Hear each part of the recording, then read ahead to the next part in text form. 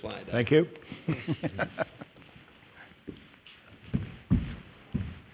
That's a big step. Good evening. We had a delightful afternoon. We went to Chinese food for lunch and then went back to the pastor's home, watched the Bills game, and took a nap. Actually, probably took a nap and then watched the Bills game. It's probably a better priority, but had a very relaxing time. It's good to be here, and we look forward to being with you each time. Thank you, Pastor, for your kind comments and words about the brochures. Those are free. We did take a step of faith. It's still a step of faith. But it's been amazing to see God supply our needs. And when we left New Yorkers, we didn't have any promise of salary or even income. And God has provided, met our needs. It's amazing how it happens. I have churches that give on a regular basis, irregular basis, but it's supposed to be monthly support. Some give quarterly and some give every other month. And some give when they get in the mood, I guess. It comes once in a while, but it always comes when it's needed. And God's timing is always just exactly right. It really has been a blessing. It's very exciting. And God does some unusual things. I might be in a church and have a very low offering, don't even cover my expenses, and then the next church will be very generous, and God has been good and taking care of us and meeting our needs. 2020 will be a huge year for my wife and I. We have a grandson graduating from Houston Baptist University. He's planning to get married as well. His sister is graduating from high school, so they're planning the wedding a week after the graduation, so it's one trip for us, not two. That's in Texas. Then I have another granddaughter. I have a granddaughter that's getting married, one on Memorial Day weekend, the other one Labor Day weekend. Lord willing, I will be graduating myself. I'm working on the final project for a doctorate at Maranatha Baptist University, and Lord willing, that'll happen as well. So and Barb and I are going to celebrate our 50th wedding anniversary next year. We have to work out a lot of details for what we're going to do. We don't have any idea what we're going to do for that. But and then we've got to find out someone to take care of Barb's mom so we can attend those weddings. She can't travel. And so we work some of the family, Barb's sister and brother, we're working on that. And we hope that that's taken care of. So you might remember us in prayer. I have a couple busy weeks coming up. I will be in Millerton, which is on the other side of the Hudson River. It's 10 miles from Connecticut. In fact, to get there, I go through part of Massachusetts and part of Connecticut, but it's still in New York, believe it or not. But that's the shortest way of getting there. Then the week after that, I'm at Gospel Community Church on Long Island, in Sayville, Long Island. And I have a couple other things going on during that time with student leadership conferences around the state as well. So it's going to be a time of travel. Turn your Bibles to the book of Galatians chapter 5. This morning we looked at the subject of truth. Jesus said, "Ye shall know the truth, and the truth shall set you free." So he made a link between truth and freedom, truth and liberty. Now in Galatians chapter 5, it says, "Stand fast therefore in the liberty wherewith Christ hath made us free, and be not entangled again with the yoke of bondage." Soul liberty, or religious freedom, is the Baptist gift to America. It was Baptist forefathers that insisted on the freedom of conscience, or what is called soul liberty. It's one of the Baptist distinctives. Barb and I have a new home. We bought a home a year ago. We have some bird feeders outside a picture window or patio door. And we enjoy watching the birds, and I'm learning a lot about birds. I didn't know, for instance, there are 4 or 5 different kinds of woodpeckers that feed on our suet that's sitting out there. Learned to tell a little bit about what kind they are, and part of what I've learned is if the bird is blue, it's not a cardinal. Okay, and if it's red, it's not a blue jay. The way you can tell one bird from another is you look for distinctives or characteristics. Well, the Baptist distinctives are the things that mark a Baptist. Why we are Baptists. Bible, sole authority for faith and practice. This is the standard. We don't look to councils or creeds or bishops or popes or anyone. We look to the Word of God. We're people of the book. Autonomy of the local church, the A, means that we're self-supporting, self-propagating, self-governing. We don't look to a council again or a senate or a bishop to tell us as a Baptist church. This is an independent Baptist church. That means you're responsible for yourself. You have to pay your own bills. You have to govern yourself. That's your responsibility. P is the priesthood of the believer. That is, every believer has the ability to go directly to God through Jesus Christ. We have the ability to read the Word of God for ourselves. It doesn't have to be interpreted for us. We don't have to look to someone else to tell us what the Bible says. When I was 13, I visited my grandmother, who was Catholic, and her daughter, my grandfather's sister, that was a nun in their home. And they were going to do their devotions one day, and I said, I think I'll just go out on the porch and read my Bible. They were horrified because that book's not for you. The priest tells you what to believe. No, we're a Baptist. We believe the Bible is for every man. God wrote it in such a way, and the Holy Spirit is our teacher that can help us understand it. The priesthood of the believer is a very important doctrine and concept. I is individual soul liberty, or sometimes you'll hear the I and the S reversed. I believe the S, I'm using this, is saved, immersed members. Dr. Weeks, that was my professor at Maranatha Baptist Bible College, felt that next to the Bible was the most important Baptist distinctive. We believe that every individual is responsible. A saved membership, that is, every person coming into a church has to be a member. Now, the I, or the liberty, soul liberty, individual soul liberty, means you have the ability to make decisions of faith yourself. Nobody can make them for you. The government can't edict. Your parents can't make you a Christian. You have to individually. I like to say I love my grandchildren. I have 12 of them. They're special. Every one of them is brilliant. Take after their grandmother. But they are, they're not Christians because grandpa was a preacher or their mom and dad are Christians. They have to make their own decisions for Christ. God has no grandchildren. He only has children. And so we're a child of God. The T is two ordinances. We did two ordinances. B-A-P-T. I skipped T, didn't I? B-A-P-T.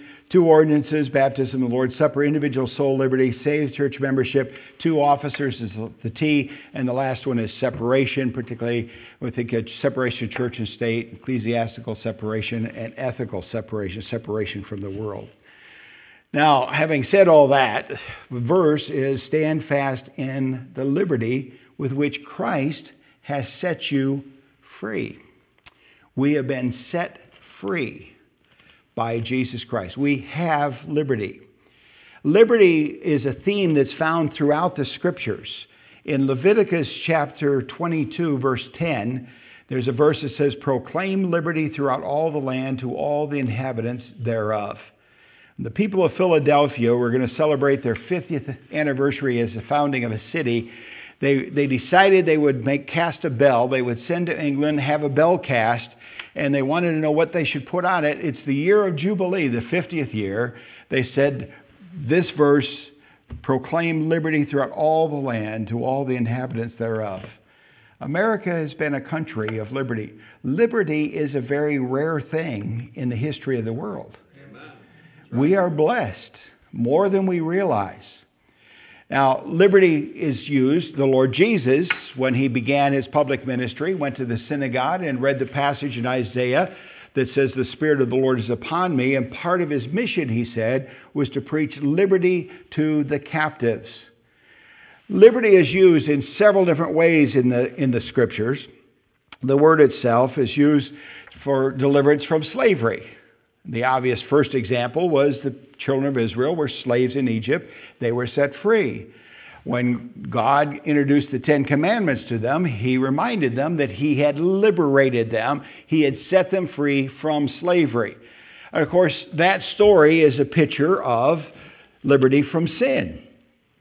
We saw this morning that whosoever committeth sin is a servant of sin. So we were once in bondage. We were in slavery. We could not free ourselves. Jesus Christ had to come to break the bonds of sin and set us free. So it's used of slavery. It's used of sin. It is used of Satan. When you were saved, you were translated from the kingdom of darkness to the kingdom of light. You once were of your father, the devil, but when you received Christ as Savior, you were adopted into God's family. You're a new person in Christ. You've been set free from the bondage to Satan to serve the Lord Jesus Christ. And then there's soul liberty. Soul liberty is the idea that you have to make your own decisions of faith. Revelation 3:20, behold, I stand at the door and knock, and if any man will hear my voice and will open the door, I will come into him and sup with him, and he with me. Christ knocks on your heart's door. You have to let him in. He will not knock the door down. He will not force you to become a Christian. You have to make your decision. Joshua stood before the people of Israel before his death and said, choose you this day. You choose whether to serve the gods that our fathers served beyond the river, but as for me and my house, we will serve the Lord. You have to make your own choice. That's liberty. That's liberty. Liberty was purchased with a high price. You have pictures on your walls of some of the price that was paid by Baptists in particular to guarantee our religious liberty. We are in danger of losing that liberty today in America. That's really the outline that I'm going to share with you. Some of the threats to liberty. Threat number one is secularism. Beginning in the 1930s, a group of people called humanists put together a humanist manifesto, which listed their beliefs and commitments. They were educators, philosophers, college professors, others. They gathered and put together this document. The first statement in it is, we find no evidence for God. We call that humanism because it says man will solve his own problems. There's no need for a deity. So it's humanism, or sometimes called secularism. We're going to take God and remove him from our culture. The results of that have been tragic. William Barr gave an excellent speech. It's going to be in this issue of Arise. I'm quoting part of it there, and a link to see the whole text if you want to read the whole text. He's a Roman Catholic, but he speaks very strongly about the high price we have paid because we have removed God from our culture. He talks about the breakdown of the family. He talks about homes, a high divorce rate. And he basically says all the results of secularism have been bad. He asks the question, it's called progressivism, but where's the progress? Things are falling apart. Now, the speech is about religious liberty and the importance of religion in public life. Now, he's kind of giving just religion in general, but I'm telling you what we need is a return to biblical Christianity. America needs to turn back to God. And unless we do that, we're in serious trouble. Things are falling apart. Our major cities are falling apart, literally falling apart. It's time for Christians to wake up and begin to reach out to others. The second thing is man will have a God. We've removed God out, so what has replaced God? It's statism, the worship of the state. So government's going to save us. Government's going to help us. Have you watched any of the Democratic debates? It's a giveaway program. They're outdoing themselves. We started with 20. The second one was 10. Then we went up to 12 last week. And it's, we're going to have free college. We're going to have free medical care. We're going to have free this. And when they talked this time, they turned a little bit on Elizabeth Warren, who's the front runner. How are you going to pay for this? And they're not really telling you. Bernie Sanders is the only one that says we're going to raise your taxes. The rest don't want to say that. But there's nothing free about free health care. It just isn't. It isn't free. But see, what we're doing, instead of caring for one another, we're saying the state can solve the problem. So right now there's a huge drug problem. Government ought to do something. Every time there's a shooting, what's the answer that you hear on the news? Government ought to pass some new laws. Gun control. Gun control laws don't work. If they did, Chicago would be the safest place in America because they have the strictest gun laws. It doesn't work. But it doesn't matter how much it fails, they keep going back the same thing. Socialism has failed every place it's ever been tried, yet the Democratic Party now is racing more and more towards socialism. Government will take care of everything. Why? They're going to take care of you from the cradle to the grave. There's only a little cost, and that is you lose your freedom. See, the more government you have, the less freedom you have. The more freedom you have, the less government. That's the way it works. That's why our founding fathers established this country with limited government. Government limited in what it could do. Matthew 22, we won't take the time to turn there. Jesus was asked the question, is it lawful to pay taxes to Caesar or not? His opponents thought they had him trapped. If he says yes, pay taxes, the Jews will be offended. If he says no, the Romans will accuse him of treason. So they thought, well, either way, we got him. So he pulls out a coin and he says, whose image is on this? And they said, well, Caesar's. Render unto Caesar the things that are Caesar's, and to the Lord God the things that are God's. Now, I have a lot of books on separation of church and state. And a lot of those books quote that passage, say, see, there it is, separation of church and state. But the church wasn't seen in Matthew. It was mentioned twice. Matthew 16, I will build my church, the gates of hell will not prevail against it. And found again in chapter, I think that's 18, on discipline. If your brother offend you, go into him privately and then publicly, and then you tell it to the church. So it's the only places you'll find the church in Matthew until you get the Great Commission. Of course, that was given to the disciples. What is in view? Government is limited. Government's limited to the material things. Turn to Romans chapter 13. I'll just show you where the limit is. God spells it out fairly clear. Romans 13, one chapter, and God explains a biblical philosophy of government. We've looked at that before. We're going to drop down to verse 8. Owe no man anything but to love one another, for he that loveth hath fulfilled the law. For this, thou shalt not commit adultery, thou shalt not kill, thou shalt not steal, thou shalt not bear false witness, thou shalt not covet. If there be any other commandment, is briefly comprehended in this saying, thou shalt love thy neighbor as thyself. Now, those words should sound familiar. What are those? Actually, it's only 5 of the commandments. Why is that? They're 2 tablets to the law. Jesus was asked to summarize it, and he summarized the law this way. Thou shalt love the Lord thy God with all thy heart, mind, and soul, and thy neighbor as thyself. Tablet number 1 is our relationship with God. No other gods before me, no idols, etc. And then tablet number 2 is our relationship with one another. Now, the word that covers both of them, love. Love God, love your neighbor. That's the law. That's the 10 commandments. There is a bridge commandment on the first tablet, and that is honor thy father and mother. That's the one that bridges the 2 together. So we have actually 3 institutions established by God, all found in the 10 commandments. First of all, our relationship with God, that's the ministry of the church. Then our family, honor thy father and mother, and then our relationship with one another, the outside world, that has to do with thou shalt not kill. That's the right to life. Thou shalt not commit adultery. That's the sanctity of marriage. Thou shalt not bear false witness. That's the right to a fair trial. You have to think about that one. But a person's not supposed to lie against you. Our rights are all found in the 10 commandments. That's where they're from. Now, Jesus was limiting government to the material and the physical. They have no business trying to deal with the spiritual. It's out of their realm. Yeah, amen. They have no business messing with the church.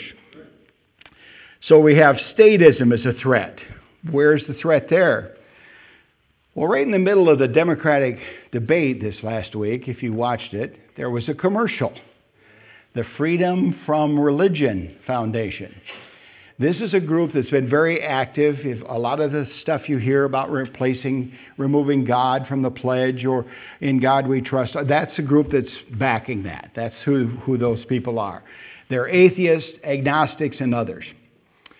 The Democratic Party met and they worked on some principles, and they specifically welcomed agnostics, humanists, secularists, etc., because we share the same values. That's what they said.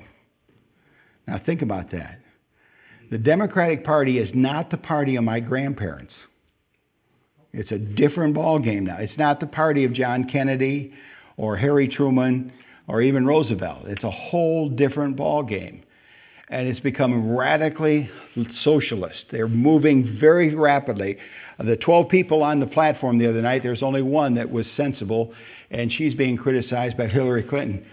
That commercial featured Ronald Reagan, the son, Ronnie Reagan, the son of Ronald Reagan, the former president, or late president, in which he said he was concerned about separation of church and state as the fathers intended.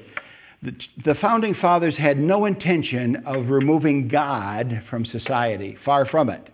Their writings were filled with references to God. In fact, they said it's impossible to govern without God in the Bible. Washington said that. You have a picture in your foyer, I noticed. God was very much on their minds and in their hearts. It was not a secular society. Then Ronnie Reagan ended the little 30-second commercial by saying, I'm Ronald Reagan, I'm an atheist, and I'm not afraid to burn in hell. Now, I got to tell you, if I was God, I'd have shot a bolt of lightning right there on the spot. But you know why he didn't? Because God is long-suffering toward us. We're not willing that any should perish, but that all should come to repentance. Now, his father said that we in our country have made a huge mistake by flipping. He said, I think we've changed the First Amendment to say instead of, we've actually reversed it. The First Amendment says, Congress shall make no laws establishing religion or prohibiting the free exercise thereof. The First Amendment was written to protect churches. But we flipped it now so it's being used to protect the state from churches. It's exactly backwards. He said if we ever forget we're one nation under God, we'll become a nation gone under. We have a threat from statism, secularism. Sexism is where the battle is being waged in particular right now. Sexism is the idea of the LGBTQ rights. Now that's lesbian, gays, etc. The B is bisexual, bisexual. T is transsexuals. The Q is questioning. Those are people that don't know what they are. On the paper that your pastor printed for you from David Cloud, he quotes a story, reports a story. Beto O'Rourke said in an interview this last week on CNN that was asked the question, should churches lose their tax exemption if they don't support same-sex marriage? Now that's the part I heard. David Cloud makes reference to if you don't support the LGBTQ. P. Do you know what the P is? Now, he said it, and I know I see this in their writings. The homosexuals and others are getting together, the large group of perverts. Do you know what the P stands for? Pedophiles. Pedophiles. That's what it is. They want to say now minor is not a crime. Well, we got kids here, so I'm going to you know what the problem is. This is bizarre. It's horrible. And yet, what's standing in the way of the homosexual agenda? It's churches. It's churches. So they are upset. Then there's a threat from Satan, Satanism. is growing throughout the country. When Ronald Reagan was elected president, the witches of America, there is such a thing, gathered and said they were going to have a special service once a month in the full moon to pray a curse on the President of the United States. They're praying against the president. You and I ought to be praying for the president. In fact, we ought to pray more earnestly than ever before. But it's not just the open. Pastor and I were talking a little bit about Halloween. You do what you want to on Halloween. I don't observe it. If people take it too seriously, I know it's a fun thing for kids, but there's too much stuff. I worked with the sheriff's department, and we found every year kids that had gone house to house, picked up candy that had been tainted, and we just said, I am not going to do it. So I don't know what we're going to do this year. Last year we went to church. That solved that problem. This year we may just sit in church by ourselves, but we're going to do something. Turn the light off, and I tell the neighbor kids, come by tomorrow, I'll give you candy, but I'm not going to do it on Halloween. Just not going to do it. But the reason for that, there are people that take that serious, folks. It's not just a game to them. I see all these shops opening up. The Sears is closed at our mall. It's now a Halloween center. And we have people in our neighborhood that decorate their houses more for Halloween than they do for Christmas. When I was a pastor at First Baptist in West Seneca, we had a neighbor that had a huge Halloween display. I mean, he spent a lot of money on this thing. And I went up to their house. They had Christmas too. It was a big display. I said, you folks must be Christians. No, we're not. We just like to celebrate. Well, if you don't know Christ, how do you celebrate Christmas? And Halloween, if you're celebrating that, I don't know. But anyway, it's not just open Satanism, though. It is also militant Islam. That's the devil's religion. They are worshiping Satan. Their God is not our God. Every once in a while I hear somebody say that, including politicians, especially politicians, that we serve the same God. No, we don't. No, not at all. Their God is fickle. Our God is faithful. Their God is vengeful. Our God is loving. In Christianity, God sent his son to die for us. In Islam, you give your sons to die for Allah. Total difference. No, it's not the same. And they are militant. And it continues. They want to stamp out. Read some of the stuff that these people are writing. They want to behead Christians. That's their goal. That's what they're saying. They're a serious threat to liberty. Saudi Arabia is underwriting the building of mosques in the United States. There are thousands of them now. I'm not sure exactly the number. I counted one time in New York, and there was over 100 now in New York. They're funding it. Do you know how many churches are in Saudi Arabia? None. It's illegal. We're helping Saudi Arabia defend itself, but our military chaplains cannot wear a cross on their uniform because that would be offensive to them. I don't blame the president for being kind of disgusted with the Middle East. I think it's a quagmire over there. But these are people for whom Christ, they need the gospel. We need to support ministries that are reaching, and there are ministries reaching into the Islamic world. And there are people turning away from Islam to turn to Christ. It's amazing what God is doing today. But there's a rise in militant Islam, but not only militant Islam, militant Hinduism. India has passed laws against witnessing to people. Anti-conversion laws. It's no longer legal to witness to somebody of another faith in most of India.